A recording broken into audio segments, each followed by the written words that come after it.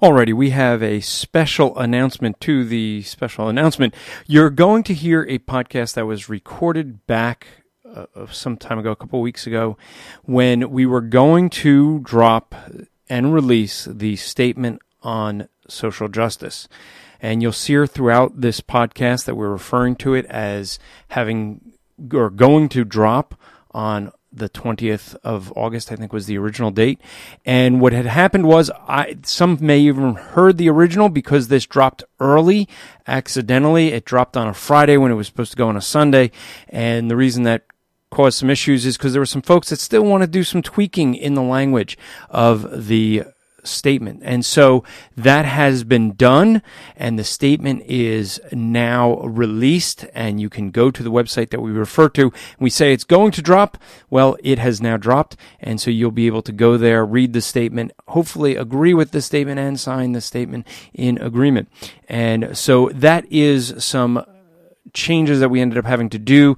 So when this originally dropped, we had to pull it back. So with that, I'll also give you an announcement for folks listening that Matt Slick from CARM.org, Christian Apologetics Research Ministry, and I, who used to do a live apologetics show together, will be starting up again. We are going to be doing this on Thursday nights, no longer on Sunday nights. We're going to do this on Thursday. We are going to be starting this in the end of September on Thursday, the 27th. And so the 27th, 8 o'clock Eastern Time, this will be called Apologetics Live. And we will have a website called apologeticslive.com. You'll be able to go there, get the links so that you can watch it, interact with it. We'll have all the ways to join and ask your apologetics questions. You want to challenge Matt or I on things that we believe. We'll be glad to address that. What this show is going to be doing is, we did in the past several years ago when we used to do this for several years, we not only do the apologetics by taking on atheists and folks who disagree with us, but then afterwards we'll explain why maybe Matt or I asked the questions we did and did the argumentation we made, so you as maybe a new apologist can learn. So without further ado, we're going to give you the podcast that we had recorded some time ago with Pastor Josh Buice on the statement of social justice. Okay, we have a special episode today, one that is so important that we pushed off what we originally had scheduled for this week's Wrap Report because we have a very, very special guest. And this issue we're going to talk about is so important. Let me read to you what Dr. John MacArthur wrote in a recent blog. He said, quote, "Over the years, I have fought a number of polemical battles against the ideas that threaten the gospel. This and recent and surprisingly sudden detour in quest of, quote, social justice, unquote, is, I believe, the most subtle and dangerous threat so far," unquote. That's what John MacArthur says about this topic. How are many evangelicals looking to address this? We're going to discuss that now. Welcome to the Wrap Report with Andrew Rappaport, where we provide biblical interpretations and applications. This is a ministry of Striving for Eternity and the Christian podcast community. For more content or to request a speaker for your church, go to strivingforeternity.org. All right, well, we welcome you back to the Wrap Report. I am Andrew Rappaport of Striving for Eternity, and we have a special guest. Maybe you've heard of him if you have ever heard of or attended the G3 conference. And folks sometimes wonder, what does G3 stand for? Because it seems like the G squared, what is that? But we're going to talk with none other than Josh Buice, who was the founder of the G3 conference. But we have something we're going to talk about after we discuss G3 that's going to be even more important. So, Josh, welcome to the Wrap Report. Andrew, glad to be with you, man. And I'm going to test my memory. I'm not going to go look this up, but G3, if I remember correctly, was grace. I think grace, God, and I'm drawing a blank on the third G, but Yeah. So it's gospel, grace, and glory. Gospel. How could I forget? Yeah. As an evangelist, how could I forget gospel? What kind of evangelist am I? Shoot me. Yeah. Yeah. So, hey, I'm glad to have you on. I've gotten to meet you when I've been at the G3 conference, which is a great conference. I enjoy. I've been there 2 years in a row, and thoroughly enjoyed it. So let's talk G3 first. Why did you start that? How'd that come about? Yeah, so the conference itself was birthed out of our local church. They're just west of Atlanta, Georgia. And so after I arrived there to serve as pastor, one of the other elders and I started talking about, wouldn't it be great to have a good theology conference in the Atlanta area? So we started, working through the ideas of what that looked like, and ended up crafting a plan to do sort of like a month-long conference, but it was just on Monday evening. So it'd be 4 consecutive Monday evenings. After we finished it, we kind of went back to the drawing board and looked to see if we accomplished the goals. And I was just bluntly honest. I thought that it was not successful. I thought that it was very much not hitting all of the areas that we wanted to try to accomplish in the original plan. And so we went back to the drawing board and prayed and just asked for God's, wisdom and clarity. And from that, I just posed the idea that we would start a conference that would be a weekend conference. So it'd be Thursday through Saturday. And we would take a theme every year and, just try to keep everybody together instead of spreading it out over an entire month. And so 2013, we formed this conference known as the G3 Conference. We wanted it to be known when people asked us what it stood for, that it was based, on a robust theological position. And so it was not a pep rally for Christians or anything like that. And so 2013, we chose the theme of the gospel, and we ended up thinking that, we might have 200 people max that would come. And to our surprise, that December for the January conference, it was completely sold out in our congregation. The church campus, we could only seat in our worship center about 700 to 750. And so we were sold out with a waiting list, had college students sleeping in the parking lot and in January. Yeah. And so I was like, no, you're going to come to our home and stay there. And so we brought them to our home and let them sleep in at least a warm bedroom. But the fact is, God really just did something quite different than what we had planned from the beginning. And he turned it into like a national conference, because people did not come just from the Southeast or from the Atlanta area. They came from all over the United States and outside of the United States. And that was really the pattern for the first 4 years. And then leading up to the 2017 conference, I posed the idea that we would pray about moving it off of our church campus to a convention center over near the Atlanta airport for the Reformation Conference. And so we did that in 2017, went from 750 to 2,500 the first year that we moved. Last year we had just under 3,000, and this year we could hit 4,000.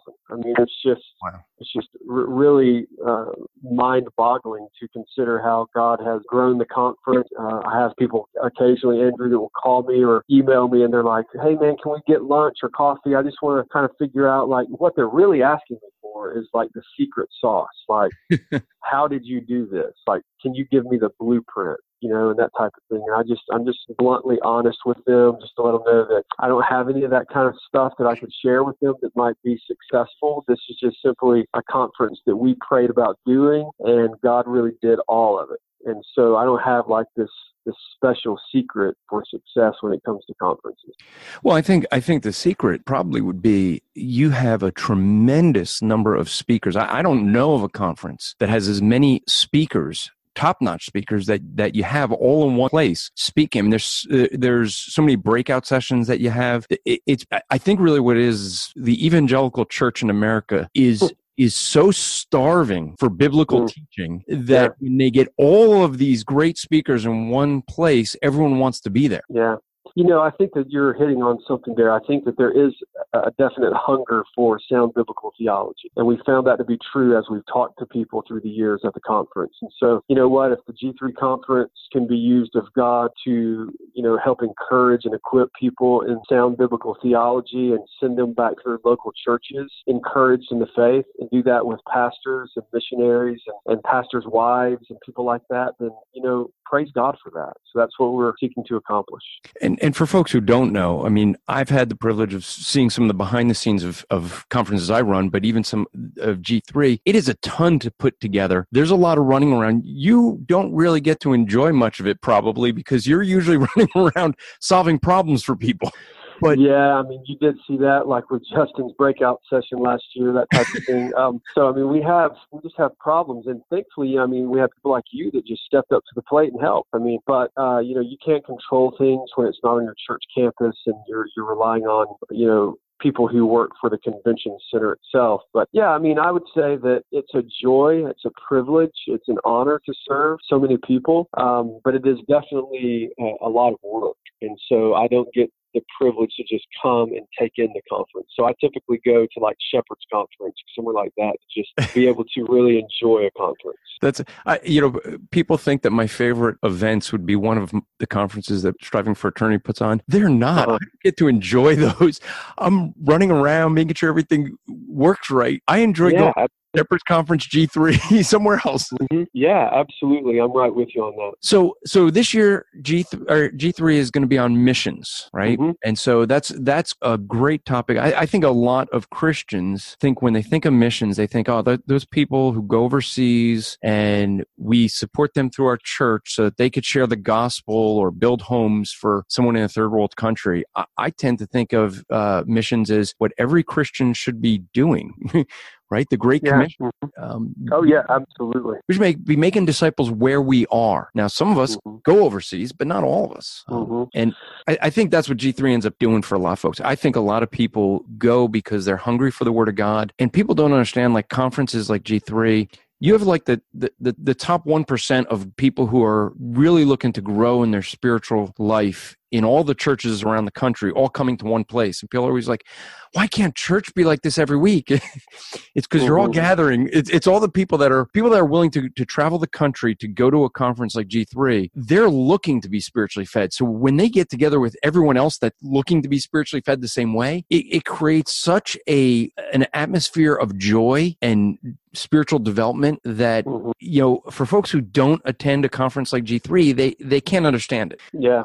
I think you're right. I think Paul Washer framed it very well when he said that, coming to a conference like G3 is something like a foretaste of heaven on earth, just a little piece, a sliver of great joy that we get to engage with one another. But to be quite honest, it's not the local church. It's not to replace the local church. And we don't have the messiness and the difficulty of personalities and sin and confrontation and discipline and all of the ebb and flow of regular church life. It's like going on vacation and staying in a guest house someplace. I mean, you don't have to look at the problems that you have around your own home. But when you return home, you still see that wall that needs to be painted. You see, the different issues that need to be dealt with. And so that's the way it works for a conference. I mean, it can be a really encouraging thing to take in, but it's not something that should ever or could ever replace the local church. That's right. I mean, it's a great place for feeding, but it is not where you should be spending all your time. I mean, we need to take what we learned from G3 and bring it back to our churches so that we could take what we've learned and help others to grow. I mean, that is the Great Commission, right? To make disciples, teaching them all things that Christ has taught us. So as we learn, we should teach. Amen. All right. So let's after this commercial, I want to talk about the main issue we want to talk about, something that's going on from the time that we're recording this Monday, something special that's going to be happening. And so I want to pick that up right after this commercial too. Ding dong, Jehovah's Witnesses. Ding dong, Mormons. Christian, are you ready to defend the faith when false religions ring your doorbell? Do you know what your Muslim and Jewish friends believe? You will if you get Andrew Rappaport's book, What Do They Believe? When we witness to people, we need to present the truth, but it is very wise to know what they believe, and you will get Andrew Rappaport's book at whatdotheybelieve.com. The good news is Striving for Eternity would love to come to your church to spend 2 days with your folks teaching them biblical hermeneutics. That's right, the art and science of interpreting Scripture. The bad news is somebody attending might be really upset to discover Jeremiah 29:11 should not be their life verse. To learn more, go to strivingforeternity.org to host a Bible interpretation made easy seminar in your area. Okay, so Josh, on Monday, August 20th, there's going to be a special website that is going to go live. So if folks are listening to this before then, the site's not going to be live until Monday. But I want to talk about this website. The site itself is called statementonsocialjustice.com. And so, Josh, what brought this about, and who all's involved with this? Okay, yeah. So over the course of the last couple of years, I've been watching, of course, like many people, just noticing a lot of really goofy things that people have been stating and writing, preaching in conferences or stating in chapel services. And a lot of this stuff centers under the umbrella of what we're hearing framed as social justice terminology, social justice politics. And so there's just a lot of ambiguity as to what is social justice, for instance, and what does it entail, that type of thing. And so as I'm listening to people make these statements at conferences, leading all the way up into like the recent MLK 50 conference and that type of thing, I was really burdened with the type of language that I'm hearing, the type of open apologies that are being written, and the statements that are being, made publicly about preaching a deficient gospel by very well-known individuals and authors and conference speakers. And so I just started talking to some friends and, just basically felt the need to get a group of men together to have a conversation on what this whole thing related to social justice actually is, to try to diagnose it, and then to try to work towards a solution. So back in June, we gathered in Dallas, Texas with a group of men, and we just really tried to work through the issues, trying to listen to what people are saying, looking at social media and conference sermons and things that people are stating, and then trying to figure out how we can not only diagnose it and see the problem, but how can we really address it? How can we speak with a corrective tone, but yet a tone of love at the same time, and try to push back against this type of political agenda, really. And so emerging from that meeting in Dallas was the idea that we would develop a website and a statement, a theological statement with affirmations and denials, where we would frame the idea of here's where we stand and then here's what we reject. So we affirm this and we deny this. And then we would simply put it out to the evangelical world and say, if you can agree with us on these issues, then please sign this statement and stand with us on these matters. And we hope that it'll be an encouragement to so many people who have been, really burdened and just asking questions about where this is coming from, where are we going, why do we need to apologize for our skin color suddenly, am I preaching a truncated gospel, am I guilty of not preaching the full counsel of God's word, and that type of thing. And so really the statement is to provide some light and heat at the same time. Yeah, and I, men like, for this group that got together in June, people like Dr. John MacArthur, Phil Johnson, James White, Vodi Bakum, yourself, I think even Justin Peters and others got together to develop this. So this is not some just guys off the street. These are people who are theologians, thinkers, people who wrestle with these type of issues and wrestle with theology.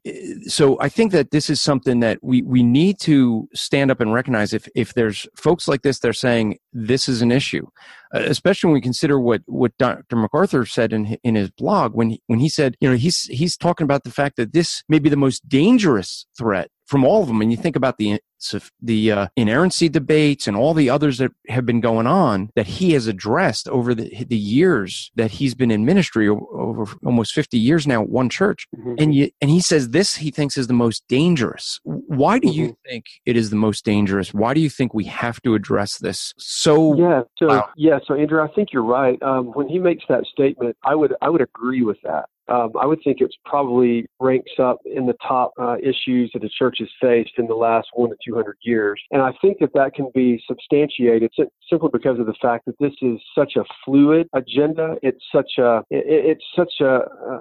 difficult agenda to really put under your thumb. So it's not like the inerrancy debate where you could just say, okay, these guys don't believe that the Bible is the Word of God. And so now you've framed the whole argument, you understand, at least at a superficial, level, okay, this is the main idea. Now, there were lots of different nuances under that, but you could at least spotlight the main idea. When you say social justice, people don't really understand what you're talking about. When you say that the church needs to care for those who are oppressed, well, then that sounds very attractive to a lot of people, especially the millennial population. Let's just be honest. A lot of the millennials want to buy a leather bag, but they want to buy one that they know that 30% of the profit has gone to build wells in the very community in which the bag was, manufactured. And so you start thinking about the cause type of approach to millennial purchasing and, that type of idea that they're so much interested in supporting. And then you think about throwing this idea of oppression, that certain people, certain segments, like different skin color, people of color have been oppressed. So we need to apologize and we need to empower them. Women have been oppressed, held back from flourishing in evangelicalism. So we need to apologize to them and empower them to the highest level of office in denominational life or local churches so that they can bloom for the glory of God. All of that sounds really good on the surface if we really have been oppressing these individuals. But really the question becomes, have we oppressed these individuals? And is the system really rigged in such a way to hold back certain people in our culture? And so this whole social justice agenda is so dangerous because it really starts to bypass the sufficiency of Scripture, and then it starts to import very dangerous political and cultural agendas into the evangelical circles in religious clothing. And so it can be very attractive and very dangerous at the same time. I've done a couple of podcasts on this issue of social justice. Did one with Daryl Harris when there was an article that came out. I forget who wrote that at this time, but there was an article about black and white, and there was the other issues we dealt with on social justice. And here's the thing I'm always bringing it back to. It comes back to the gospel. It comes back to who's defining the people that are being mistreated. Because coming from my background, my generation, I grew up in a Jewish home going to Hebrew school a generation after the Holocaust. Should every person in America have to support me because they didn't come and defend the Jews that were being murdered? The Catholic Church actually funded it. Should every Catholic are they at fault because they didn't do anything? I mean, when you get to this, trying to make right for wrongs that were done by other people, that's not biblical. I mean, we don't punish someone else for a sin that another person does. Mm-hmm. And I think that trying to say that if you don't see that you're racist, then you have you're hidden. You don't even recognize it, is just a way of trying to argue to silence people, in my opinion, because there's really no end to this. I've said this over and over again, but if you want to end racism, the only way to end racism is to actually end racism. You will never end racism by using some sort of reverse racism. That doesn't end it. It's still racism. Well, and I firmly believe that this is the case, at least in American culture as a whole. The idea of racial reconciliation, and even, I know this is probably going to get a lot of negative remarks maybe from certain groups or segments, but even the civil rights movement as a whole, I think the end game was that there is no end. The end game is that there is no end at all. And so we frame this idea that we're going to come as the hero to help organize a movement to help those who are oppressed. And so what we do is we keep the different segments, we keep the different ethnicities divided so as to keep the sympathy coming, and the whole movement itself continues to roll forward, and it never really comes to a close because those who are seated in the positions of power continue to be empowered by this system. So if they ever arrive at a cul-de-sac, so to speak, or if they ever arrive at the end and there is genuine unity that comes about, then their movement ends. And so I firmly believe that same type of idea, it might not be as devious or depraved in that sense, but the same model, so to speak, is now being used within evangelical circle today. And so again, it's what some are calling like neo-Marxism or cultural Marxism. Gramscian Marxism is really what it is. And so it's that approach that divides up a culture into different segments of race, class, and gender, and then tries to create, a sympathy movement. And that sympathy movement is very lucrative. It's a business. Let me put some weight to that by giving a quote from Booker T. Washington. He said this, quote, "There is another class of colored people who make a business of keeping the troubles, the wrongs, and the hardships of the Negro race before the public, having learned that they are able to make a living out of their troubles. They have grown into the settled habit of advertising their wrongs, partly because they want sympathy and partly because it pays. Some of these people do not want the Negro to lose his grievances because they do not want to lose their jobs, unquote. If you read Barack Obama's book that he wrote before he was president, before he ran for Senate, he said he recognized the fact that as a black man, and by the way, for the record, Barack Obama was just as white, if not more than black, because he was raised in a white home by a white mother and barely knew his black father. So when we realize this, he said in his own book, his own writings, that he recognized that as a black man raised in a white neighborhood, he could get votes. He would be able to run for Senate, and his explanation was he would be able to hold that job for life, being a black man able to reach out to whites. Yeah, absolutely. And so that quote it's extremely important as we frame this understanding. And so you have this Gramscian Marxism, which is exactly what that quote is driving at. And then you have the reason that this is such a devious agenda, so dangerous, as John MacArthur has said it was, or is simply because of the fact that social justice not only encompasses the idea of racism and that whole idea of continuing to keep the ethnicities divided, all under the umbrella and the agenda of racial reconciliation. Like we're trying to unite everybody, but really it's just keeping everyone divided. Like when you have a guy stand on a platform at an evangelical conference at the MLK 50 event, and he gives a spoken word poem about Dear Mike Brown, and he's slapping Voddie Baucham across the face without calling his name in the poem, and he's just driving at this harsh racism, this divisiveness. That's very unhelpful. But then you go beyond this. The social justice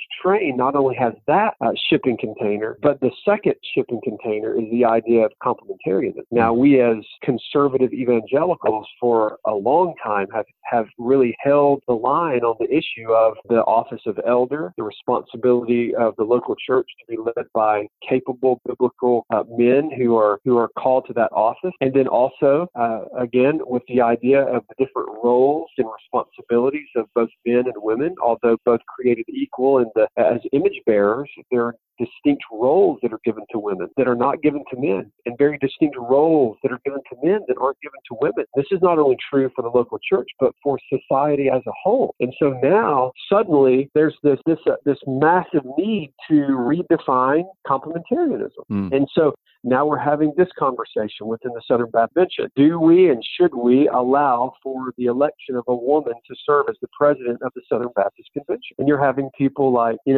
Russell Moore and, even former presidents of the convention, who like James Merritt, who are making statements openly that there's nothing that would prohibit a woman from serving as the president of the Southern Baptist Convention. So now we're having to deal with that. That's like what you call the second shipping container in the social justice train. But then the third that a lot of people aren't really noticing just yet, but it's coming quickly. And it really is the third shipping container on this train. And it's the whole idea that we have not only oppressed people of color and women, but we have also oppressed LGBT Christians as well.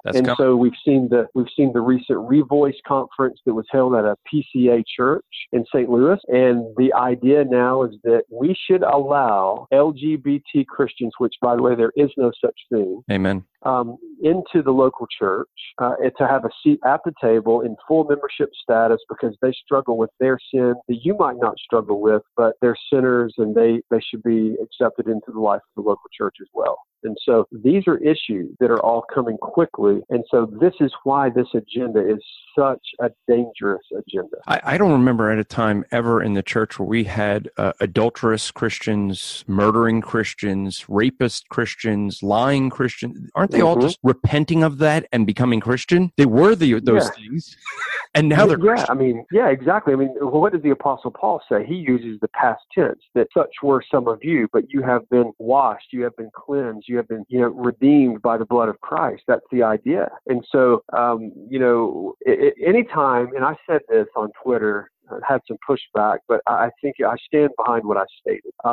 As it pertains to the whole idea of gay Christianity, anytime that you allow for a dual title, or a dual identity. So if you share, like, if you allow a hyphenated identity, like, so I'm a gay Christian, Well, eventually your sin is going to whisper in your ear and ask you to do away with this Jesus guy, or if you say that I'm a lustful Christian or whatever it might be, eventually your sin is pretty soon is going to whisper in your ear to do away with this Jesus. And so you can't have light and darkness abiding together. The scripture is abundantly clear that Satan and Christ are not linked together. And so we just cannot stand for this idea of LGBT Christianity or, like you mentioned before, adulterers who are adultering Christians and murderous Christians or whatever it might be. We just need to be clear. We are Christians who have been called out of darkness into the marvelous light of Christ.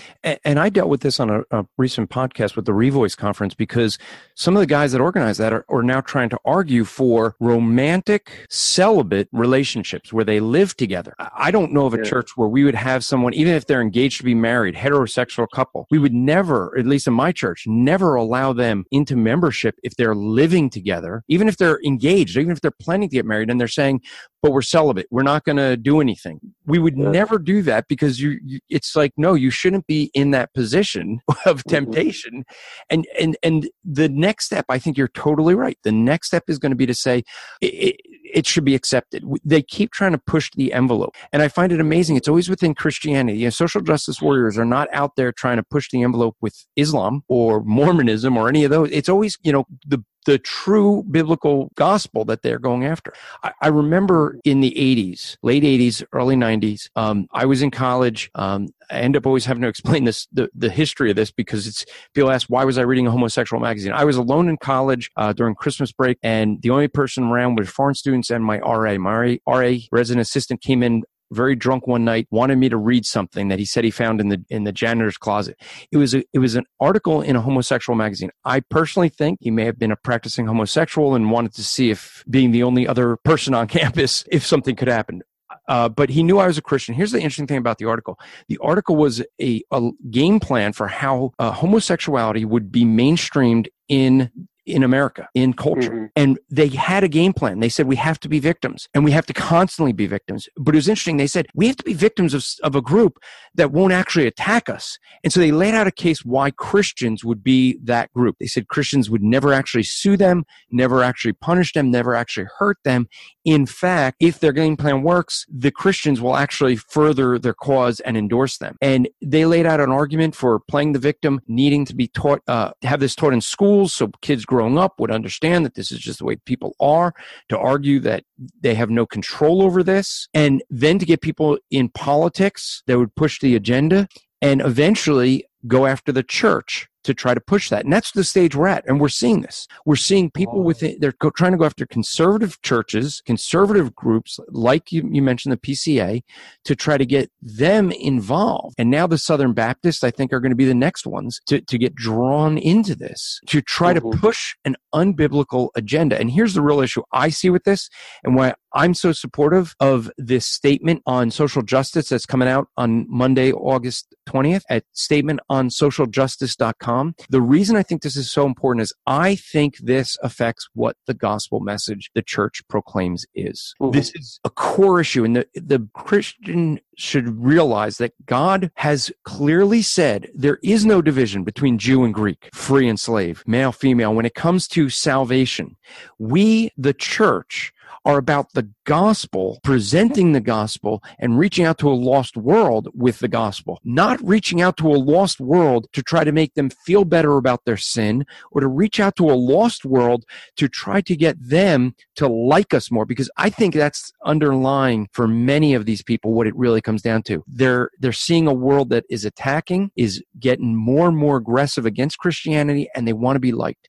And this is not new to history. This happened in World War II, Nazi Germany. Growing up, when I did and how I did, we would sit in Hebrew school and we'd watch a lot of films and documentaries and read lots of books about what happened in Nazi Germany. The thing that always amazed me is everyone in Germany said this couldn't be happening because we're too civilized. And even though it was happening right under their nose. And the thing is, there were plenty of Jewish people that thought if they could even be members of the Nazi Party to be safe so that they would be protected, get along with them. But once the Nazis got enough power, they were not safe. They were thrown into the same concentration camps. And I think for many of these people who want to go along with social justice because they want to go along with the world and the culture and not feel that pressure, the world is not going to stop coming after them. It's going to continue until the Christian gospel is silenced. Well, you're right. And, the problem with social justice is this very deficient foundation to begin with. I mean, it bypasses the sufficiency of Scripture and the gospel of Jesus Christ. And so this idea that you can bring about unity among a group of depraved sinners through political maneuvers is just completely unfounded biblically. And so that's one of the massive problems from the very beginning. And so now we're starting to see people use this idea of intersectionality as one of the main tools. And so Kimberly Crenshaw, a woman that was basically a leftist, liberal, homosexual activist back in the 80s, she actually coined this term called intersectionality. And basically it was this idea that if you're a woman in our culture, you're oppressed just because of the fact that you're a woman. And then if you happen to be a black woman, then you are oppressed because of the color of your skin and also because of your gender. And then if you happen to be a lesbian black woman, now that's three circles of oppression. And where all of those three circles intersect is the greatest probability of oppression for that individual, which just so happens to be at the heart of who that individual is, according to Kimberly Crenshaw. So that whole idea of that leftist agenda is now being imported into evangelicalism, and we're starting to hear that type of language now, to where we have to use that political methodology to try to help the oppressed. And I think it's very troubling. I think the issue that we end up seeing with this is that there really is no end game, as you mentioned earlier. What is it these folks hope to achieve? What is the end? When does this all stop? Well, I don't think it does stop. I think that what happens, and I think that, let's just be really honest, I want to be clear here. I think that you have some really, really good people that are caught in the middle. So you have the social justice warrior type that's like really going after this thing on social media, and they're really writing, articles that are very unhelpful and that kind of thing. And then you have folks like myself or others who might be on the far other side of the fence who are saying, no, we disagree with that. And then you have the people that are kind of stuck in the middle, and they're kind of caught like, I don't really understand this. Like, I went to a conference expecting to hear something, and I heard something quite different, or I'm reading this person that I've trusted for so long, and I'm starting to notice this really deep sense of political jargon and a commitment to a certain political ideology. And so I think there's a lot of people in the middle that are just confused. And I think that they're trying to figure out what direction they should go. And so the purpose of this statement that's coming out on the 20th is just to try to help people understand that here's where we stand. We're planting a flag here. And we think that we need to hold the line on some of these issues that are being relentlessly pressed upon us. And so the end game, I think, is that there is no end game for those who are really in control. Now, I do think that there is another agenda. I think that from a political point of view, when you get into the back door of the political room, so to speak, I think that there are conversations that are being had where you have people who are stating that, we need to deconstruct the hierarchy. We need to deconstruct the power structure. And so this social justice agenda will remove people from certain key leadership positions and put into those seats the people that they want there to accomplish their political goals and their theological goal. And so I think that that's really one of the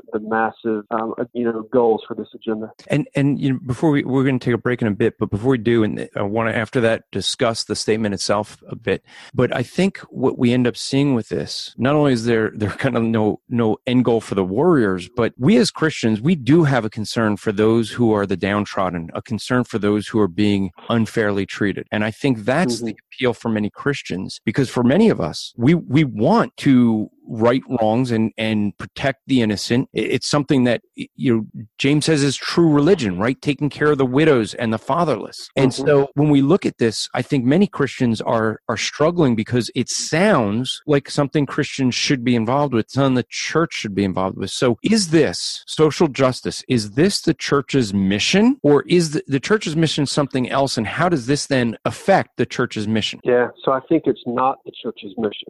I think that the church's mission has always been very clear from the beginning that we are to love the Lord our God with all of our heart, soul, mind, and strength, and love our neighbor as ourselves. And we are to live out the gospel of Jesus Christ in a life individually that's in complete submission to Jesus. Jesus said, "If you love me, keep my commandments." And so we are to be very much living out our lives through the local church and under authority. And we are to be engaged in both discipleship and mission endeavors to make Christ known. Now, we take the gospel to the culture, but we don't import the culture onto the gospel. And so where this becomes very tricky is this idea where you have a constant stream of language where people are just consistently stating this is a quote-unquote gospel issue. Well, is it a gospel issue? I don't think it necessarily is a gospel issue. I think a lot of people are using gospel as a catchphrase or a certain type of motivational term that they can try to catch people with because, after all, I mean, Christians are going to stand for the gospel, right? So you have that type of language where you have people that are stating that this is a gospel issue. So, yeah, I think that this can be dangerous because it does twist the church's mission into something other than what Jesus has commissioned us to do in the first place. That's right. Right after this break, I want to come back and I want to discuss the statement itself and what we can expect to see in that. Can you prove that God is a Trinity? Can you prove that Jesus is God? Can you defend the Christian faith? And what is it that Christians truly believe? The new book by Andrew Rappaport, What Do We Believe?, will answer those questions and more. Some people just don't understand what the church is today. But this book will go through the history and meaning of the church. And what's more important than to understand man's sinfulness and God's salvation? Get your copy at whatdowebelievebook.com or at the strivingforeternity.org store. I actually think, Josh, that this is the problem. We've lost an understanding of theology being taught in churches. I mean, I think that, the book that Tony just referred to, it's about theology. People aren't as interested in theology as they used to be. It's now we've passed to tell stories. It's more about how big their platform is on Twitter and Facebook or, things like this, rather than getting into the theology. It just seems like there's such a drought of that. Yeah, I agree. Mm-hmm. So we have a statement that you guys put together. As of today at the record, when we're recording, there's over 75 signers of this statement already. And the statement on August 20th, that's Monday, this statement will go live. So if you're hearing this before then, you got to wait till Monday. But afterwards, go to statementonsocialjustice.com. I will make sure that the link is in the show notes so that you can go there and read the statement. And we would hope that you would be in agreement with the statement and that you would be willing to sign it. So I want to cover really quick. I'm going to go through the different topics that you guys have addressed that are covered in here. And then I'd like you to kind of go through just a high level, what it is you're trying to point out in these. And maybe actually we should just take each one. If we have time, just take each one and we'll go through. And there's, I think, a total of, I'm trying to remember how many.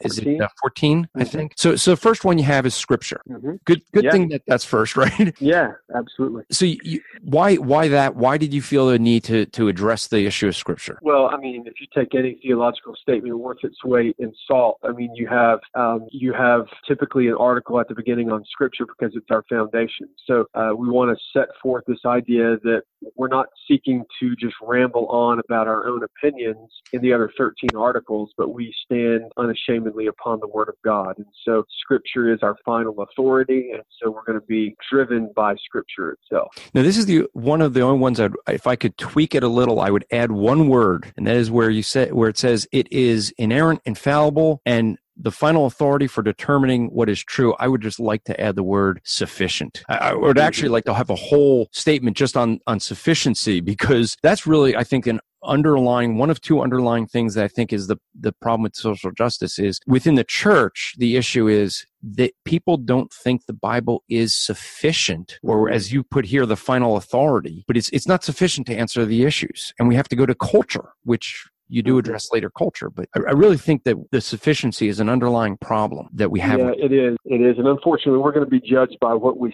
say and what we don't say in this article. It's going to be picked clean. It's going to be just poured over, to the nth degree. But once again, we definitely want to spotlight Scripture from the very beginning. Yeah, and we're not going to make everyone happy ever, right? Yeah, that's correct. The second article you have is the image of God. Why bring that one up? What do you want to address with that? Well, as it pertains to the idea of racism, we need to make sure that we understand that every single human being, all ethnicities, there's one human race, by the way, and we're going to talk about that later, but there's one human race. We all go back to Adam, but every one of us are literally created in the image of God. So beneath the color of skin, we're all the same as far as biological makeup. And so we are created in the image of God, and that's with our, the totality of our human, existence. And so we want to make sure that we understand that we believe that. That's for both male and female, and it's certainly for every single ethnicity on planet Earth. Now, this one's kind of clear. The third article is justice. You kind of figure that's going to come up in a statement on social justice. Yeah.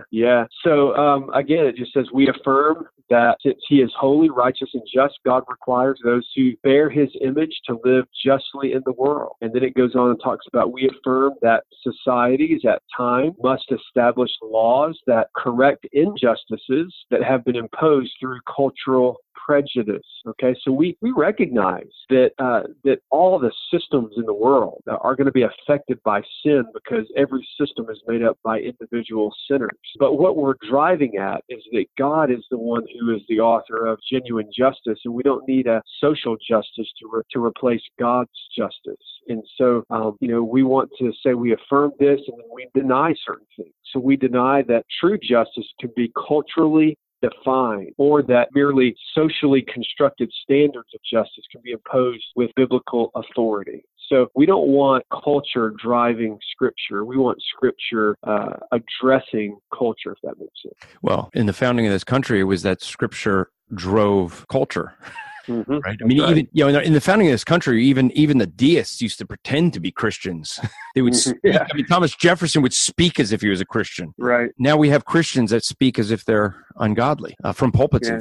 Article number 4, God's law. Yeah, so God's law, again, is what we need to make sure that we understand that when we think about injustice, or we think about sin itself, is that God has a standard, and his standard must be obeyed. And so we want to affirm that God's law, and as we state here in the article, I summarize in the Ten Commandments, more succinctly Can you get closer to the phone? Yeah, are you there? There you go. Yeah, now we can hear you. Yeah. So more succinctly summarized in the two great commandments and manifested in Jesus Christ is the only standard of unchanging righteousness. So we want to make sure that we're affirming, the great standard that God has set before us, not what we think up as far as cultural standard, because that's exactly the problem that the Jews were getting themselves involved in. They were trying to build a fence around God's law, and they were trying to just add things to it, to the point that it literally just became a burdensome thing, and it turned into a very legalistic approach to self-righteousness, basically. And so we want to avoid that. We think that the gospel is good news, and we think that Christianity should be full of joy. And so the idea of social justice is in many ways importing a lot of cultural standards upon the Church of Jesus Christ. That can be very troublesome. Article number 5 is going to address the issue of sin. Mm-hmm. Yeah. Why address that? Yeah, because I think we need to understand the definition of sin. We need to understand what sin is, and we need to understand, the idea that we are held accountable for sin individually, and we're not to be repenting of sin corporately. And so we want to make sure that we affirm the biblical understanding of sin, and then we deny that, that we are culpable for another person. Yeah, and you make that clear in the statement, especially in the what we deny section, because this is really a central issue to what the social justice movement is trying to say, is that whites, and we're seeing this within the church, that whites in the church are responsible for things that generations of whites did long ago. I mean, I'm being told that I am responsible for slavery when no one in my family ever owned slaves. My family, is Jewish roots that come from Russia and Romania. There was no slaves of the African slave trade that they were involved in. They didn't promote it. They didn't own slaves. They had nothing to do with that. the generations that my family comes from. So how would I be responsible? How would I have some collective guilt over things that ancestors did that aren't my ancestors? Yeah, and we're also seeing another nuance too, and that's the idea of the second shipping container, which I mentioned earlier, with the idea of complementarianism. So you see now people who are writing open apology letters for oppressing Beth Moore, and so now we have to apologize to Beth Moore and to every other woman that's out there that's a conference speaker, because we are not allowing them to either be president of the Southern Baptist Convention, or we're not inviting them to preach to mixed audiences in evangelical conferences, or preach to mixed audiences in a local church, provided that they're not holding the office of elder. And so we're seeing that type of idea pressed upon us. So we need to apologize, in that way. And I think that that's just absolutely unfounded biblically. But you just mentioned she who should never be criticized. Yeah, I did. Yeah. Right. I mean, it's amazing. Moving right along, right? I mean, it does. It really is amazing how you almost can't criticize her, and people don't even, they ignore the fact that she's now openly associating with people that we consider rank heretics in this prosperity gospel. Andrew, that's exactly, I think, the point we need to be making here as it pertains to Beth Moore. Like, there's a lot of people saying, well, you shouldn't be as critical about Beth Moore and evangelical circles and that type of thing. And I get it. I understand. I mean, I think that there are some people that could actually go beyond, the necessary point with her. I think that they can be overly critical at times. But here's the real rub for me, is that she is very much associating herself with a lot of rank heretics. And she is not only associating herself with those people, but she's also stating those types of ideas and those theological positions. And so let's just be clear. We're not trying to pick on Beth Moore just to, stir up trouble. We're trying to actually state that there are some problems with her theology. And so I believe that she's a charismatic who is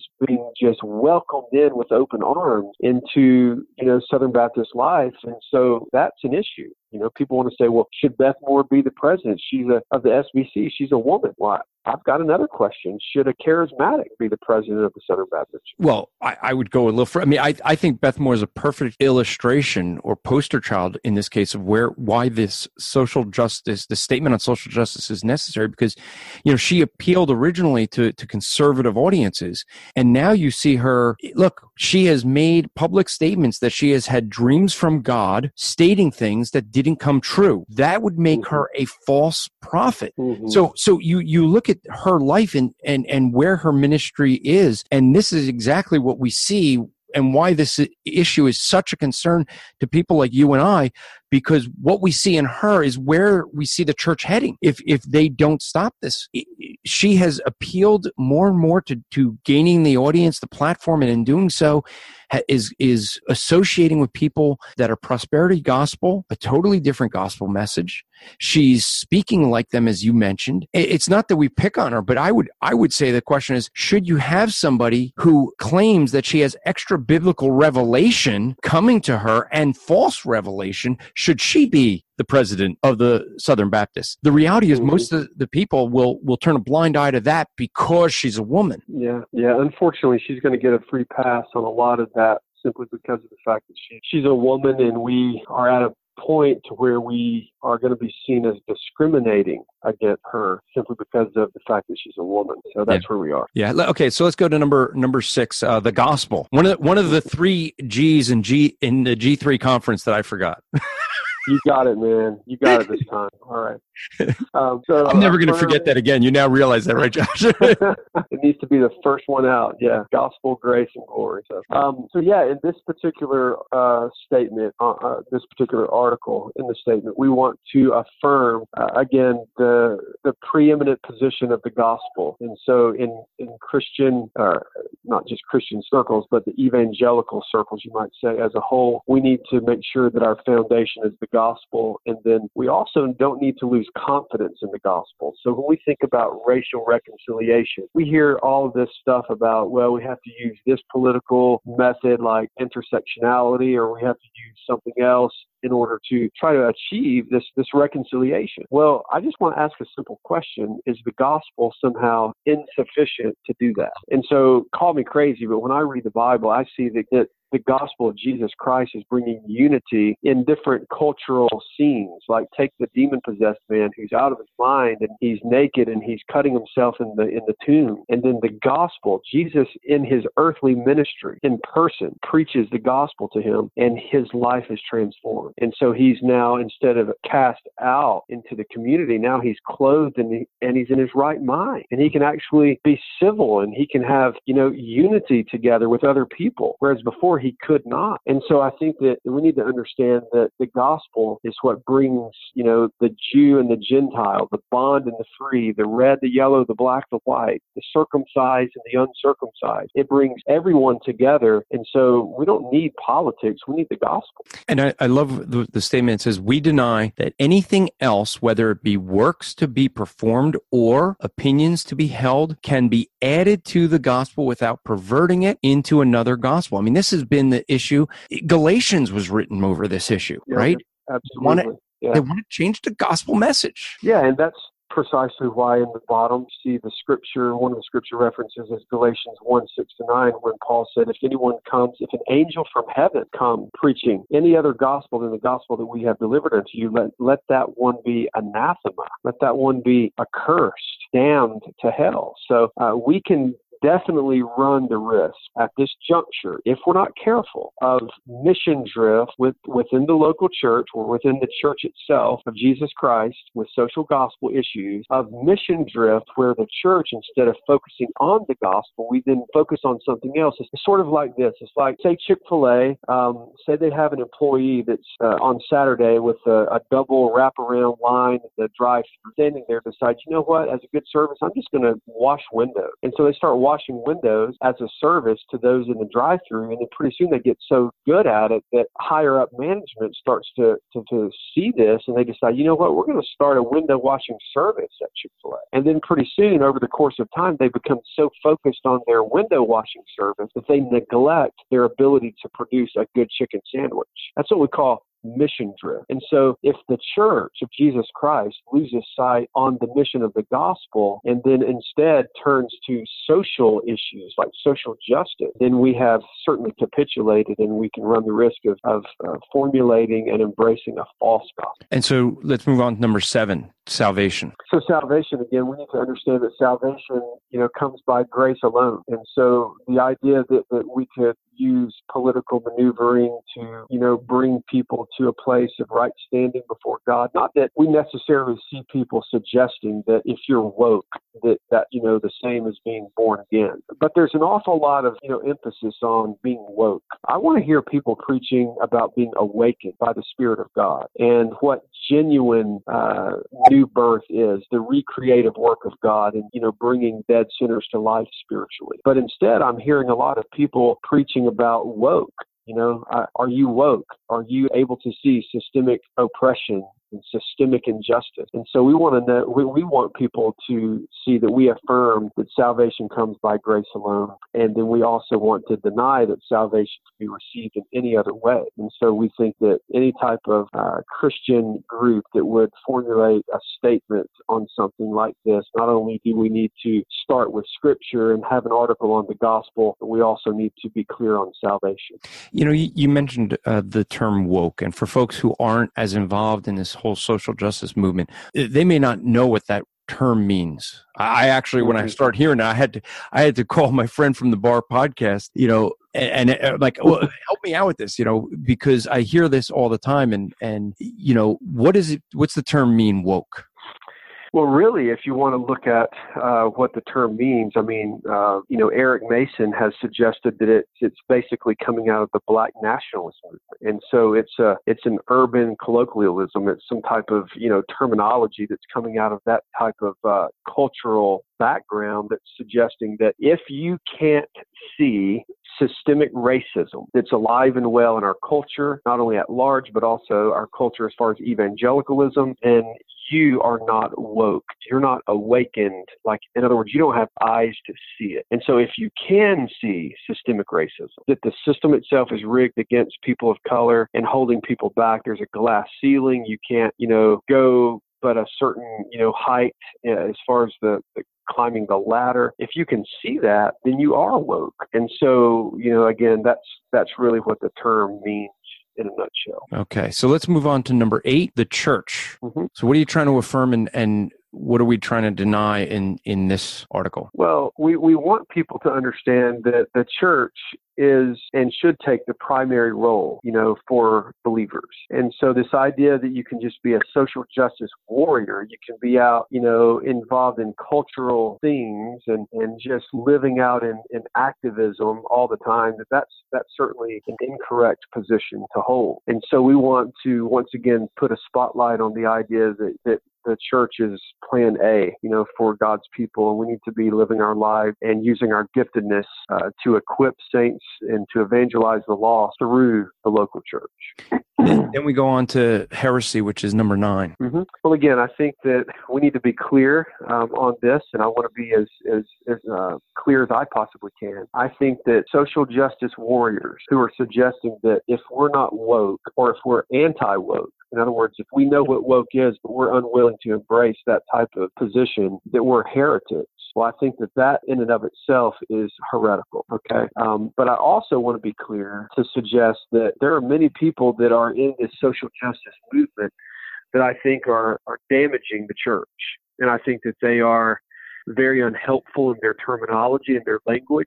I think that there are some men who can preach the gospel so much better than what they're doing now as far as this agenda is concerned. So I don't want to rush to use the heresy term too quickly. In other words, I want to be clear as to what heresy is, but then also at the same time use it in its right context. So, the term heresy itself it's a technical term that means someone who has either added something to or taken something away from the gospel of Jesus Christ. And so if you are suggesting that social justice is the gospel, like someone once said, Calvinism is the gospel. I think Spurgeon said it. If you're suggesting that social justice is the gospel, then I think that you can be running the risk of, embracing a false gospel and being heretical. But I think that we need to be balanced and careful on both sides of the fence in this theological conversation so as to not just be throwing the word heresy around without, careful use. All right. And then moving on to number 10. And now is where we're going to start getting into some of the issues of the social justice movement, sexuality and marriage. What are you trying to we want to, spotlight the importance of marriage. Marriage itself is something that God created for the purpose of demonstrating a picture of the gospel of Jesus Christ. And so God is the one who instituted marriage from the beginning, and God is the one who is glorified through that covenantal relationship between one man and one woman for life. But we also want to deny that sexuality and gender are socially constructed concepts. And we also want to deny that one's gender can be fluid. And we want to furthermore reject the category of gay Christianity. And so we want to uphold the biblical language of gender, role, and specificity as God himself has made. And then following up on that is number 11 on complementarianism. So the question that I asked in our Dallas meeting was, is the Danvers statement, is it suddenly, obsolete? Is it not useful anymore? Is it outdated? Is it not sufficient to articulate the positions that we've held for so long? And so we just want to, once again, with this sudden urge, this sudden need for everyone to redefine complementarianism, and we want to affirm the biblical role and responsibility of gender, both male and female, but we want to also deny that the God-ordained differences in men and women are somehow holding back people from flourishing for the glory of God. And so it's sort of like this. Back in the days of the conservative resurgence, you had people that would argue, you would have a liberal and a conservative that would be having a conversation that was centering on inerrancy, and they would say things like this. They would say, well, I believe in inerrancy, and the liberal would say, well, I believe in inerrancy as well. And they would say, really? So what do you mean? And then the conservative would say, well, I believe that the Bible is the Word of God. And then the liberal or the moderate would say, well, I believe that the Bible Bible contains the Word of God. Mm-hmm. And so then they would argue based upon the terminology, but they were approaching the terms with two different definitions. And so I think at the Southern Baptist Convention this year, you had a lot of people that were asking questions, are we denying complementarianism? Because of all of the tweets and the tweet storm that was, just everywhere. Everyone was talking about, should we elect a woman as the president? Can we? And that type of thing. Well, to a lot of the leadership in different panel discussions and even in, talks, they were saying things like, well, we affirm complementarianism. We unashamedly believe in complementarianism. But the question is, it's not do they believe or hold to complementarianism, it's what do they mean by complementarianism? And so the idea is that there's an awful lot of people who are claiming to embrace the idea of complementarianism, but I think that a lot of people are coming to the table with different definitions. So we need to operate from the same dictionary. And then following that one, number 12 is, and this is, we've addressed this a couple of times, but race and ethnicity. Yeah. So we want to affirm right out of the chute that God made all people from one man. So we believe in one human race. And then we don't think that the idea of race in the sense of the black race or the white race or whatever other type of distinction that people want to use today. We want to make it known that we think that that's an unbiblical category.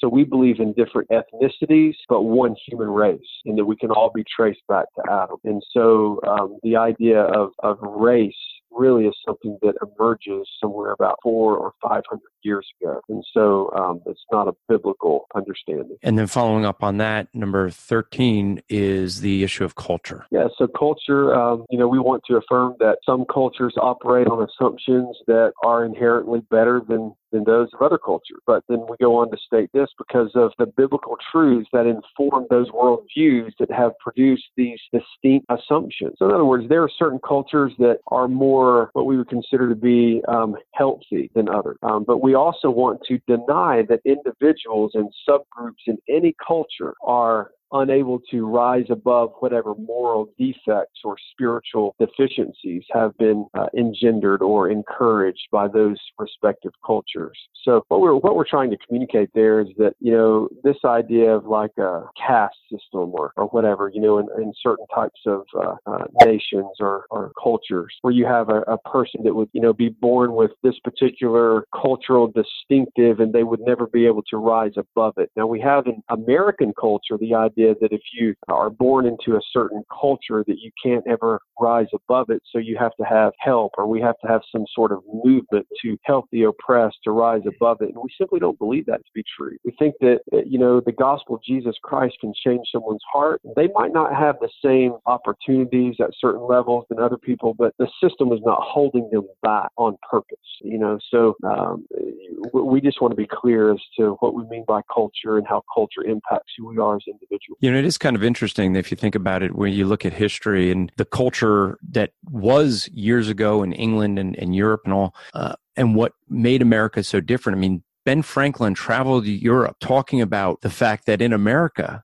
people can make their own way. It wasn't a noble class and the lesser class, and people weren't born into a class system. And it's almost as if our culture now is trying to put people back into that system where they need to rely on help from others to be able to move on. And that's not what America was founded on. America was founded on the fact that you can make your own way, work hard, get an education, you can make a new life for yourself. And that's what drew so many people to America.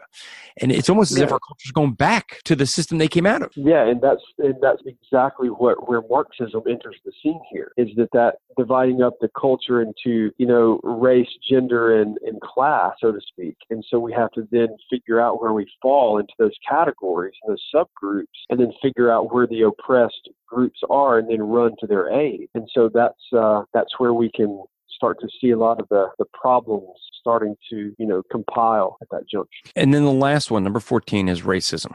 Yeah, so this is a hot topic right now. I mean, you have MLK 50, you have lots of conversations happening, you have the police brutality issues that are happening. And I love what Voddie Baucham says. You know, he holds to this idea of what he calls ethnic Gnosticism. It's this idea that, you know, when something bad happens, that there are certain people in the Black community that would say, well, we know what happened. You know, well, we haven't seen the first, you know, line of evidence, but we know what happened because we're Black and we know they are out to get us, so to speak. And so Voddie says, no, we don't know. You know, we don't know what really happened. And we need to make sure that we are, you know, when it comes to something like we hear that someone was shot by a police officer, we don't need to rush to this idea of, well, you know, it must have been some sort of racial issue here. And we also need to remember that, you know, that there are a lot of police officers that, you know, that are being murdered as well. We need to think about that when it comes to this conversation. But racism is an extremely volatile, hot topic issue. And so we didn't necessarily put it at the end of the statement on purpose, but it just kind of ends there because of the flow of this particular statement. But we want to affirm that racism is a sin that's rooted in pride and or malice, and it should be condemned, and it should be renounced. And so we want to make sure that we state that with clarity. But then we also want to deny that treating people with sinful partiality or prejudice is consistent with biblical Christianity. So the idea of, you know, a social justice movement on the idea of racism could actually itself turn out to be reverse racism. And so we need to be very, very careful with how we think about racism, and we need to be thinking about the fact that we need to cling to the gospel of Jesus Christ to bring unity, but we don't need to import certain political maneuvers or ideologies as the ultimate answer to the problem. Yeah, well, I mean, that gets what we said earlier, right? Trying to reverse racism is still racism. I mean, right. And so it doesn't end it. And that's the issue, you know? So we have these 14 things. I really think that for the church, within the church, I think that the root issue that we see through this is going to be one that people are not trusting in the sovereignty of God and the sufficiency of Scripture. But I mean, another article almost that we could maybe add, or you know, but an underlying problem I think for our culture is the fact that, you know, guys like you and I, Josh, we think through issues. I mean, it's almost like we needed one that says we affirm that God gave us a human mind to reason, to come and reason together. Mm-hmm. But our culture, it's like we have to say we deny feeling our way through problems. And that's what the culture is doing. I think the real issue that we see in this next generation is a large group of people that don't want to think about issues. They want to feel their way through issues. So truth doesn't matter. I mean, I find it amazing that you get so many professing atheists that want to argue for transgenderism, that somebody's born boy or girl, but they're actually not. They're a different gender, and they have to identify. It's how they identify, because I actually argue that transgenderism destroys the argument for atheism. So when these atheists argue that, they're saying, look, we're not just biology no longer. I mean, they've been for all along saying we're just chemical reactions. Now all of a sudden they're saying, no, it's how we identify, how we feel. Where do you get those feelings from? I mean, if you're biologically male, you're going to be a male. You're biologically only going to be interested in female, because that's the biology. Once you start appealing to all this, I kind of laugh, because they don't even think through it, that the professing atheists that support this stuff are destroying their own arguments. Mm-hmm. And it's because they're feeling their way through it, not thinking their way. And I think that's an underlying problem that we're going to have to deal with as a church with the next generation, is guys like you and I are used to discussing the theology, reasoning through the scriptures, and the next generation, they don't care about that. It's how does it make them feel? Yeah, that's certainly a problem, and something that we're going to have to deal with on an ongoing basis. But, you know, we're going to put this statement out, and we're going to ask for people to not just feel their way through the statement, but to actually think through the statement. And then, you know, if it doesn't, you know, go against their conscience, if they don't violate their own conscience, then we're going to ask them to stand with us, you know, to be bold and to sign with their name on this statement and say, you know, we're going to stand here with these people. We're going to plant a stake here, a flag here, so to speak, So I think that this will be helpful, and it's our goal to not just be focusing on the denial so much, the negative, as to say, Christianity is joyful, and the gospel is good news. And so we hope that this statement will be hopeful and joyful at the same time. And I'm going to encourage folks, go to statementonsocialjustice.com right now and read through this and sign it. I mean, this is going to go live shortly, but we have over 75 people who've already signed this document. More signing once this goes live. We're going to give even more. And, I look at some of the signers and some of the folks, as we mentioned, guys like Voddie Baucham, guys like Daryl Harris, who, they take a beating because they are African-American men who are not carrying the party line. Men like Dwayne Atkinson from the Bar Podcast. I mean, these guys, another one with, would be, I don't know if he signed it, is Virgil Walker from Just Thinking, he and Daryl Harris do that. And these guys take a lot of abuse because they're not following the tribalism that they're quote unquote supposed to be following. And it's as if they're being called traitors for standing up for the truth of the gospel, God's word. Yeah, and I think you're right. And I want to commend those guys for standing on the word of God and not just being, driven by their tribal lines, so to speak. And I think that we can all be guilty of that at times, and a lot of times, especially within, politics, for instance. But as it pertains to the idea of feeling rather than knowing, or, being led by feelings rather than knowledge. It's this idea that, victimology has somehow replaced theology. And so what we want to do is we want to say, well, I've been victimized, I've been oppressed, I've been discriminated against. So it creates this sympathetic, feel-good type of motive of running to the aid of that individual. And so, rather than just dealing with the issues, we have to run that direction. And I think that's where a lot of the social justice stuff is. I agree. So Josh, we've gone a little bit longer than we typically go on a Rap Report podcast, the weekly ones, but I think this is one of great importance, and I wanted to get you to be able to share what's going on and your heart on all this, and the points that are trying to be made.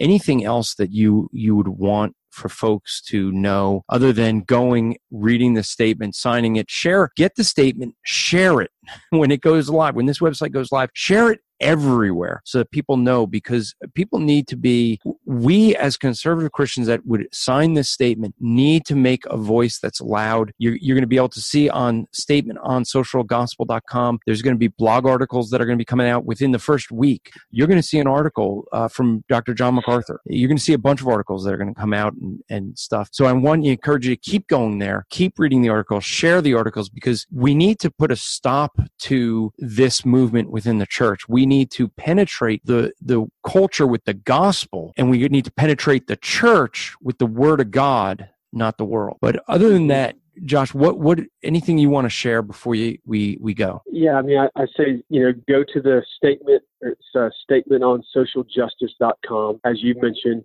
share it with folks. But I just want to emphasize the beauty of something like this is that we are actually given the freedom to have an intellectual, theological conversation in such a way that can be beneficial to the Church of Jesus Christ. So I would just encourage not only sharing this statement, but to pray for the Church of Jesus Christ and to ask for God's blessing, ask for the Spirit of God to bring clarity and unity. And so that this very dangerous agenda, as it's been discussed at the very, beginning of this episode, that this dangerous agenda would not have its full effect upon the Church of Christ. And so we want to see this to be a beneficial, joyful pushback against something that could be so deviant. That's so true. So, Josh, thanks for coming on. We're going to, for folks who are regular listeners, we're going to come back after a commercial, just give you guys some updates of some stuff going on with Striving for Eternity. Striving for Eternity is a Christ-centered ministry focused on equipping people for eternity. And they provide speakers and seminars that come to your church with expertise in theology, hermeneutics, world religions, creation science, evangelism, presuppositional apologetics, church history, and expertise in sexual abuse in the church. For details on their seminars and to request a speaker for your church, go to strivingforeternity.org. Striving to make today an eternal day for the glory of God. And so with that, just to give you guys some updates of where Striving for Eternity is going to be in the next few months, starting September, October is going to be a busy time. September 14th to 16th, Dr. Anthony Silvestro, myself, will be joined by Mark Spence from Living Waters. We'll be out at Redwood City, California, that's Northern California, to do a Equip NorCal conference. The following weekend, the 21st to the 23rd, we'll be in Carnation, Washington, or at least I'll be in Carnation, Washington, to do a seminar on what do we believe. September 28th and 29th, I will be down in the South Jersey Apologetics Conference, dealing with the topic of evangelism. And then on October 5th, I'll be in New Jersey at Jireh Church in Marlborough, New Jersey. That again will deal with the topic of evangelism. And then the 12th, October 12th to the 14th, I will be out in Cooney, Idaho with Brother Justin Peters' church and Jim Osmond. He's the pastor there. I will be speaking out there doing the Ambassador Evangelism Seminar that we have. October 20th, we're going to have a special outreach in New York City. For those who want to join us, we got some folks coming in from California and Dallas, and we're going to take them to do some evangelism in New York City, which is a great place to do, especially open air evangelism if you enjoy that. But a lot of, you can literally reach the world and talk to every different religion from one spot called Union Square in there. So that's what we have going on, and I think we're going to have another date I'm still working on in November. But if you would like to have us come to your church, to your conference, have one of our speakers, Dr. Anthony Silvestro, Pastor Frank Mulls, or myself, we'd be glad to come out and be part of what you may be looking to do. So if you're in those areas and you would like to, attend, I know we don't have everything on the website, but if you'd like to attend, please email us info@strivingforeternity.org, and we will get you all the information, the specific details of where those events are. And we're going to be updating the website to add those things. You've noticed we have a brand new website, but I do hope this was an important issue, what we discussed here with Josh, and I hope that you will share that with others, because this is something we really have to get the word out about this. So I hope that you would take this episode and share this. Hope that you are subscribers to the Rap Report. We do have a daily podcast. It's 2 minutes every day. We wrap it up on Saturday, and then on Sunday we usually drop a 1-hour podcast. This one was a little bit longer than usual, but I hope that you subscribe to this podcast. Please share it. And I do want to mention, in the show notes is a link to our Patreon. For folks who like the Rap Report, we have a radio station that would like to syndicate the Rap Report show. Not only our dailies, but also our weekly. But it takes money to do that. We need to raise about $40,000 to be able to get the daily. That's Monday through Friday. We would be on syndicated radio. I think it's several hundred radio stations that they want to get it on. And so that's something we want you to consider doing. We want to get we're going to be starting with the Christian podcast community. If you're not familiar with that, the Christian podcast community has a whole bunch of podcasts that are going to be coming on starting in September. You're going to start seeing us roll those out. And with that, we're going to have a new show that's going to be coming soon.